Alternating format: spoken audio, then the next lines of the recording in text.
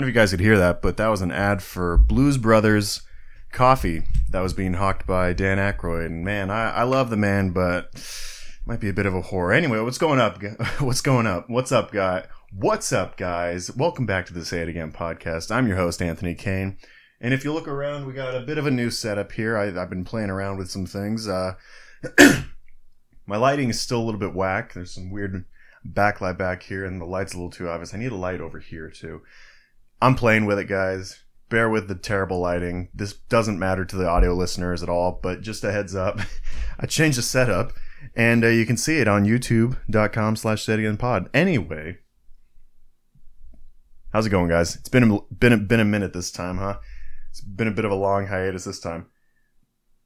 I posted this banger tweet that said something along the lines of, you can track my depressive episodes by my lack of frequency of uploads with the podcast.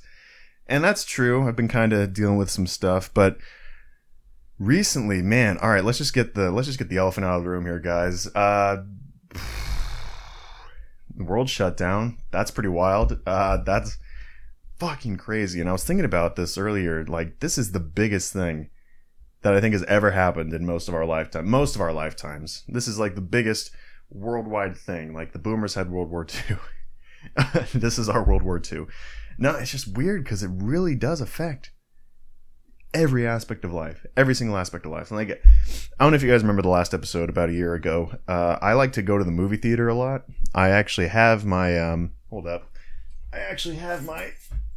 ticket stubs from 2020.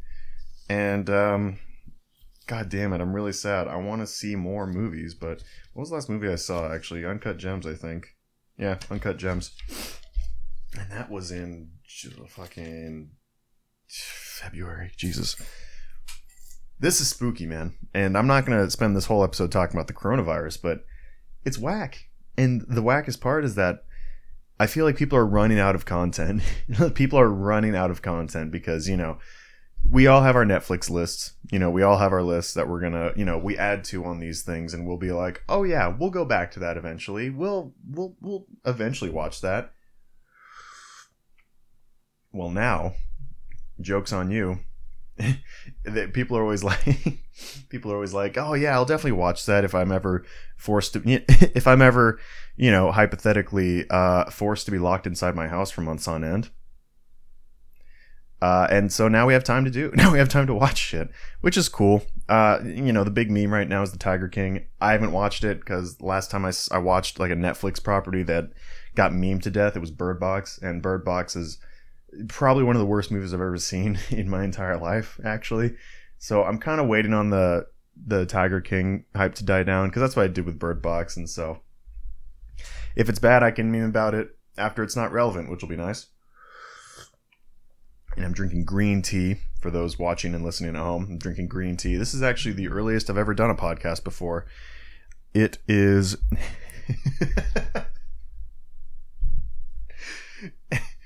It's 12:30. Man, it's so early. It's so fucking early. I can't wake up, dude. I legit thought it was like 10 o'clock. Wow. Man, I gotta start sleeping. I gotta wake up earlier, guys. This is bad. Anyway. In light of the quarantine, I thought I might do a fun little thing where I talk about a couple of recommendations that I have. Like I said, we're burning through our lists. We're running out of podcasts. We're running out of shows. We're out of shit to watch and read and listen to. So I thought I'd share some things that I've been fucking with recently. And I'm not saying that this is like, oh, you have to watch this or you're a bad person. This is just this. It's simply shit that I fuck with, that I'm going to tell you about, that then maybe you'll fuck with too. And if not, I mean, go fuck yourself. Like, what can I say? What can I say? No, so I've got a couple things, and I apologize for looking off to the right here, but this is where my monitor is, and I wrote the list down. So let me pull this up really fast, and we'll get right into it. First thing, I'm going to give you a couple recommendations here for movies and books, and I'll even talk about a show. So we'll just burn through these really quick, because I got something I want to talk about really quick. I'm actually going to try and keep episodes shorter now these days, guys. I'm going to try and keep it under a half hour, because last time I did an hour-long podcast, I wanted to die in the edit, because my camera only shoots for 20 minutes at a time, or 25 minutes at a time, or 26. It's some stupid random number. And I had to splice together like 4 clips and sync the audio. It was a bitch. So we're doing short episodes now, guys. Sorry. Okay. First up, it's a couple things that maybe you guys have seen or at least heard of. But I wanted to talk a little bit about, I've been getting into, ever since Parasite won Best Picture. And if you guys remember, I really enjoyed Parasite. And I love that director. I thought he could just made that shit look so cool. Anyway, Bong Joon-ho is his name, and he directed this movie called Snowpiercer, which I'm sure a lot of you have seen. It's the one with it's the the way I would describe it to my friends is it's the one on the train with Chris Evans. And what's fucked is that you guys probably know what I'm talking about too, based on that description alone. And if you don't, I'll go a little deeper. It's like global warming ruined the world, froze the world over, and now all of humanity is on a train that's just going around the world billion times, and just that's the whole human society. And it's really interesting. It's very visually interesting. I think the story's interesting. It's all about kind of class, and like it's very good. But what's interesting to me is that, and what I was thinking about when I was watching it, was that movie was made in 2013, and Korean cinema wasn't really recognized until like the last year or two, or last couple of years, I would say. And so it's so interesting to see Bong Joon-ho come in and make this movie and mix together such interesting influences from Western and Eastern cultures, because it's like we have the dad from Parasite's in it, whose name I don't remember. Sorry, I'm an asshole. And you got Chris Evans and Octavia Spencer, and you got that all just kind of mixed together in this story that feels very much like it's got a lot of Korean influence and it's got a lot of American influence, and it's so interesting. It really feels like Bong Joon-ho was ahead of his time at that point. Because I really think that's the way that things are going to be going in the whole worldwide cinema marketplace. I think that's where things are going to be going. I think we're going to see a lot more Eastern influences. Like, I mean, just look at how much money their blockbusters make. You know that movie? This is another recommendation. The Wandering Earth. Great movie. It's about these scientists who realize the sun's going to explode in like 100 years, or the sun's going to blow up. The sun's going to supernova for 150 years, and so they're like, fuck, what do we do? Are we going to build arcs? Are we going to fly humans off? They're like, no, we're going to push the whole fucking Earth into another solar system. And that's what they do. They build 10,000 super gigantic engines on the Earth, and they just push this bitch to another solar system. And, you know, they're all like, oh, it'll take like 1,000 years to get there, but it'll be fine. And they have this navigation space station kind of leading the way. It's really good, and it's really, I don't know. When I look at big blockbuster movies, I tend to look more towards something like that, where it's like you got an interesting story, you got an interesting characters, you got an interesting idea. Because, you know, you think of the word blockbuster and you think of Transformers, but I don't know, man. The whole Chinese, Korean, all that, the Eastern film market, it's fascinating. And I would highly recommend. Wandering Earth is actually on Netflix too. But let's get back to Snowpiercer. It's just so interesting because I really think we're going to see more representation for Korean actors. Like, we're going to have so much representation that I'm going to remember the dude's name and not just say, the dad from Parasite. And that'll be nice. But it's so interesting seeing that happen in 2013 when now, however many, 8 years ago? Now, 8 years later, Parasite wins Best Picture. What are you going to do? Wacky stuff, guys, I'm telling you. You know what? I'm actually going to throw another recommendation on here since I'm on the Korean binge right now. Train to Busan. I'm sure a lot of you guys have seen it. That's also on Netflix. These are all going to be on Netflix, by the way. That's on Netflix, and it's really good. It's probably the best zombie movie of the last 10 years. It's about a man bringing his daughter to Busan on a train. So, title kind of speaks for itself. It's good stuff. I highly recommend it. It's intense. It's scary. It's emotional. It really is just the best of everything. And the zombies are spooky too, dude. Not to go on a side tangent here, but I would just kill myself in a zombie apocalypse when the zombies are running. That's it for me. I'm out, guys. That's going to do it for me. Slow moving Walking Dead zombies, I could chill with that for a little bit. I'm not saying I'd want to, necessarily survive, because I, like movies too much and I like the internet. And so living in a world without any of that would be kind of suck. But Running zombies, no, I'm out at that point. I wonder what the apocalypse... Hold up. I'm gonna look this up. I'm on a side tangent now, and I'll get back to my main point here in a moment. I wonder what kind of apocalypses I could survive. Nuclear apocalypse? No, definitely wouldn't make it through that. Zombies? Maybe. Like I said, slow I could probably handle. Vampire apocalypse. All right, well we'll talk about this another time. Up next, books. You like books? I like books. I don't read enough, but I like books. So let me recommend some books to you guys. 3 of my favorite books of all time are also really depressing, but they're amazing. Great Gatsby. It's a classic. I'm sure everyone's read it. I had to read it in high school. And, when you go to high school when you be going to high school, you're forced to read all these books, and that makes you not appreciate them nearly as much, which I think was always kind of a flaw in the education system. Look at me, I'm Rush Limbaugh now, guys. But I always thought that was kind of a flaw in the education system, because that's like, hey, these great, amazing classic books? Well, you have to read them. I don't know if that really makes a lot of sense. It should, if I could do it off the top of my head, if I could make an entire new school system, I'd maybe make it like a pool of books where it's like, hey, here's like 10 classics, pick, 3.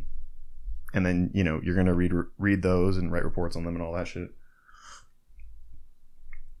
It's way more work for the teacher, I just realized. But that's what I'm saying. I'm just off the top of my head, I would do something like that. I don't know if I'd be like, hey, you're going to read The Scarlet Letter. Hey, you're going to read Frankenstein. Hey, you're going to read the Crucible. I'm trying to remember all the books they had us read in high school.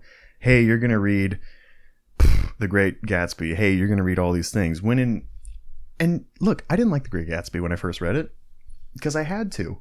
But now I'm 67 and I've read books after high school in that time, and I've read The Great Gatsby, and I think it's a great story. I think it's great. Now, granted, I'm a bit of a dumbass, so I can't exactly push through my tiny little brain how they used to write back in those days, so I get lost sometimes personally, but that's just me being an idiot. Maybe you guys can appreciate it more, but I think Great Gatsby is one of the best best stories of the last decade. Yep. The Great Gatsby was written in 2010, right? Up next is what was the other one? No, okay, so Slaughterhouse-Five is another one of my favorite books. I'd probably call Slaughterhouse-Five my favorite book, honestly. At this where I'm at right this second, I'd probably call Slaughterhouse-Five my favorite book. Fantastic. It's about the bombing of Dresden.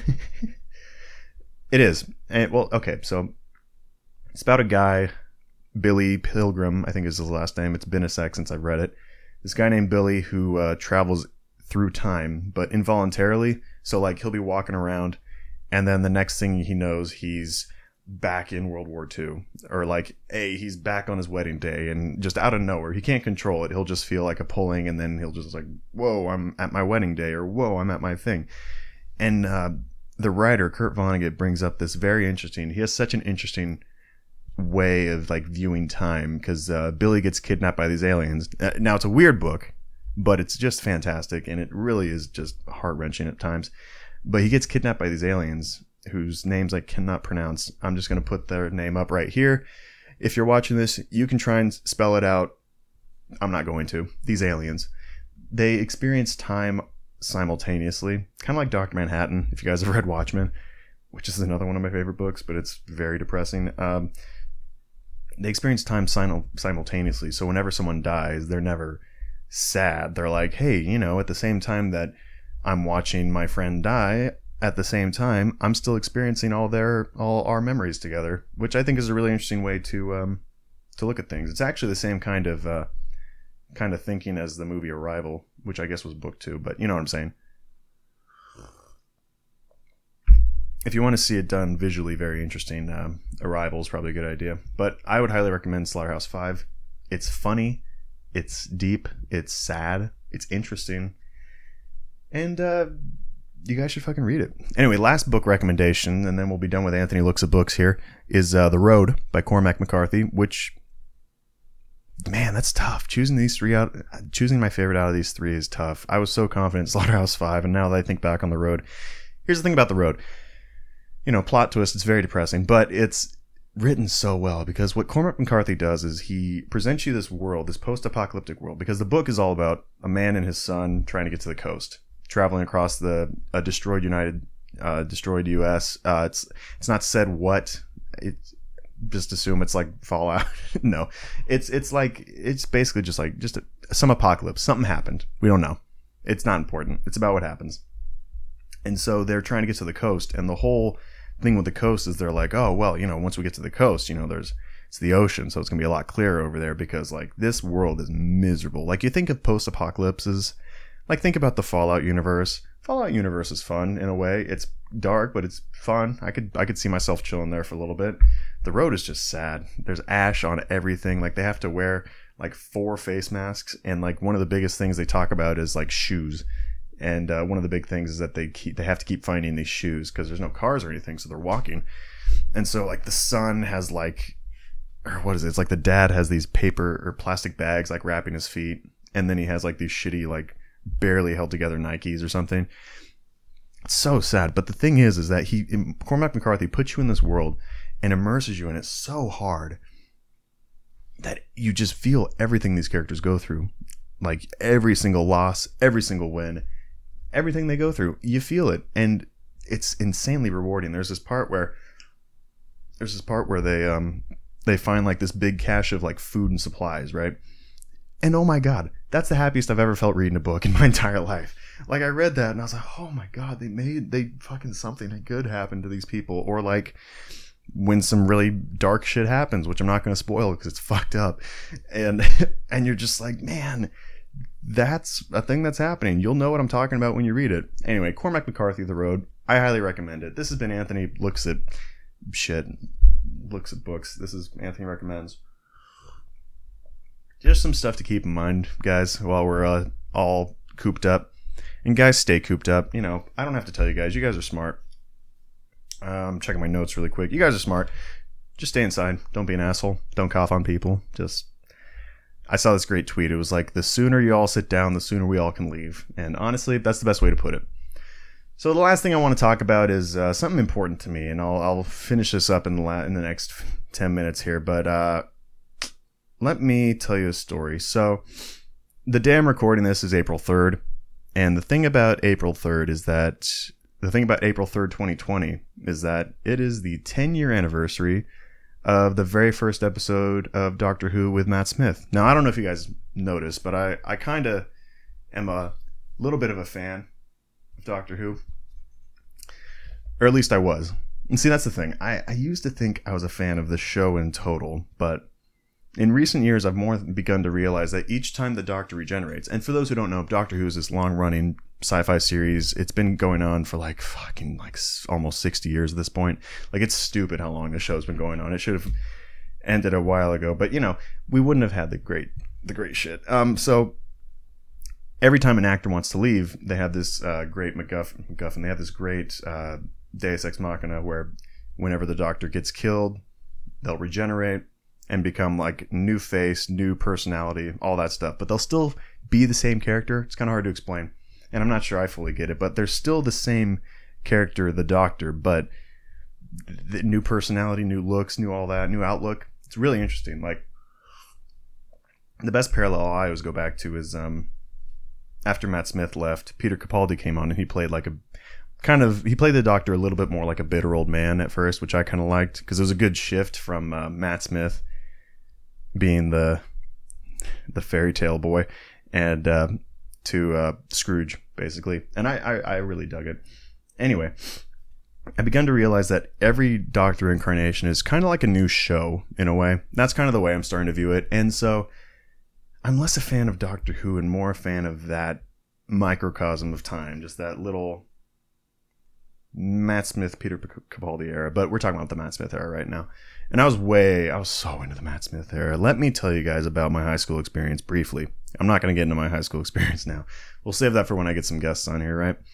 I was a bit of a loser, a bit of a wallflower, a bit of a quiet boy. The funniest thing is whenever my go-to story is that I was friends with two of like the coolest people in school. And so whenever I'd be walking anywhere with either of them, people would greet them and not me. Which is true, and don't feel bad for me. It's not worth being sad over.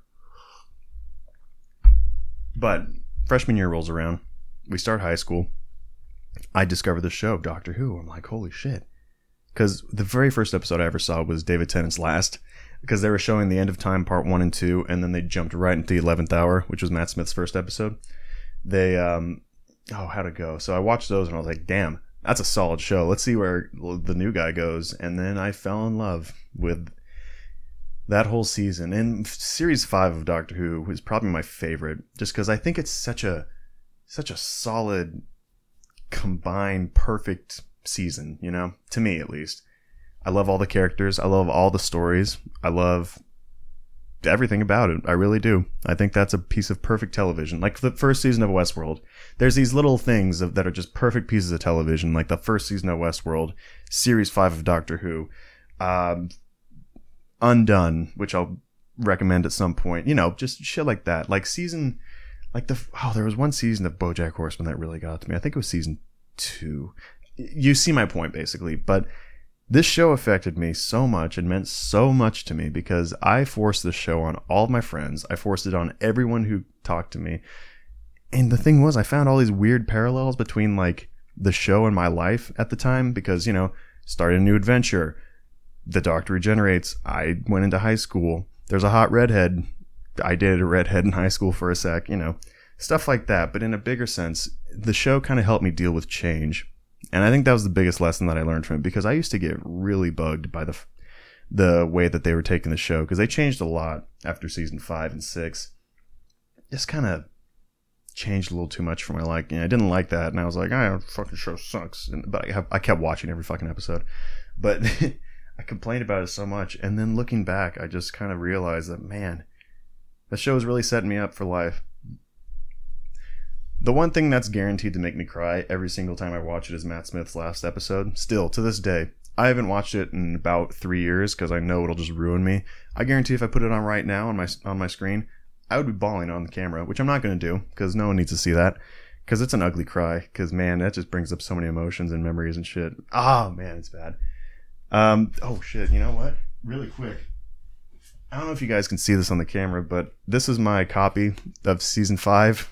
And I don't know if you can see how bonk this shit is. Like, this shit is busted. Like, we watched the shit out of this. Like, there was a time where I would go to my friend John's house. I would go to his house, like, every other weekend, and we would just watch the entire season. We did that so many times.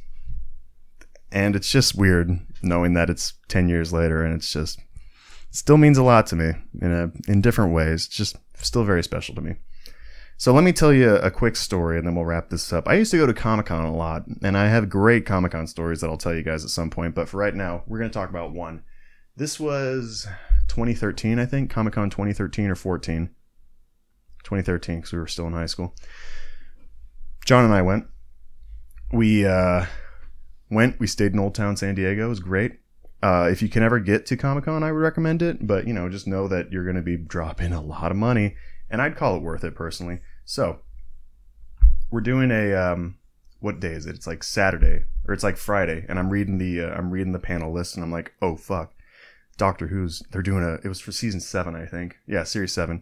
I was like, oh fuck, Doctor Who's, they're here. Like Matt Smith, Arthur Darvill, and my girl, Karen Gillan. For those who don't know, I've actually been in love with Karen Gillan since I first saw her in 2010. So, we're on the 10-year anniversary of my crush, so that's great. Let's see if I'll ever meet her. What would I do if I met her? I don't know. Anyway, they were doing a signing after the panel, because the thing with the panel is that it was in Hall H, and Hall H, for those who don't know, holds 6,000 people, and is impossible to get into. The line's like legit miles and miles long. So, I'm like, well, I'm not going to get into the panel.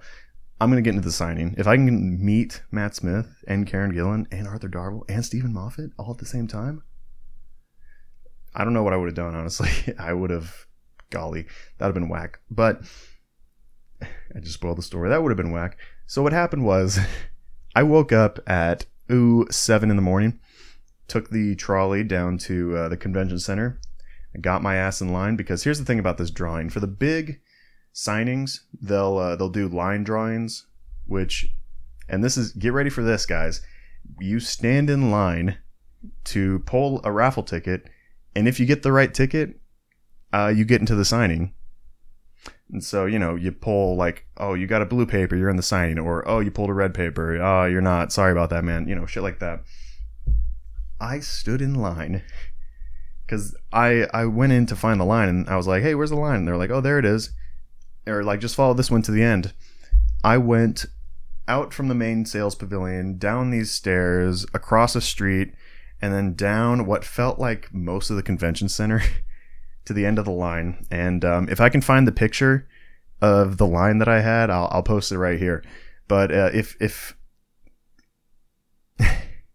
I stood in the line for 2 hours, 2.5 hours, and it was kind of rain.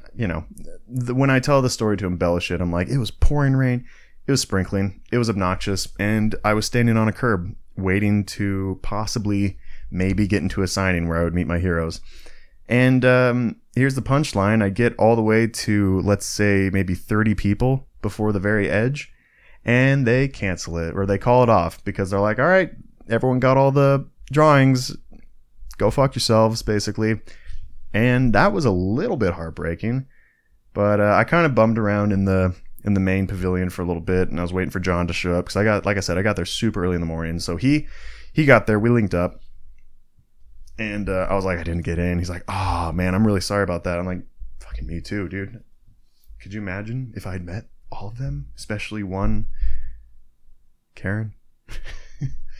Don't worry about her. She's completely harmless. Kill myself. So we're in the pavilion, and then I'm like, you know what? Let's just see if we can, like, go see them. And let's just go see if we can, like, just go get a sight, And I always think about, and so we did. We went out. I saw a bit of Matt Smith's hair, and I didn't see Karen at all.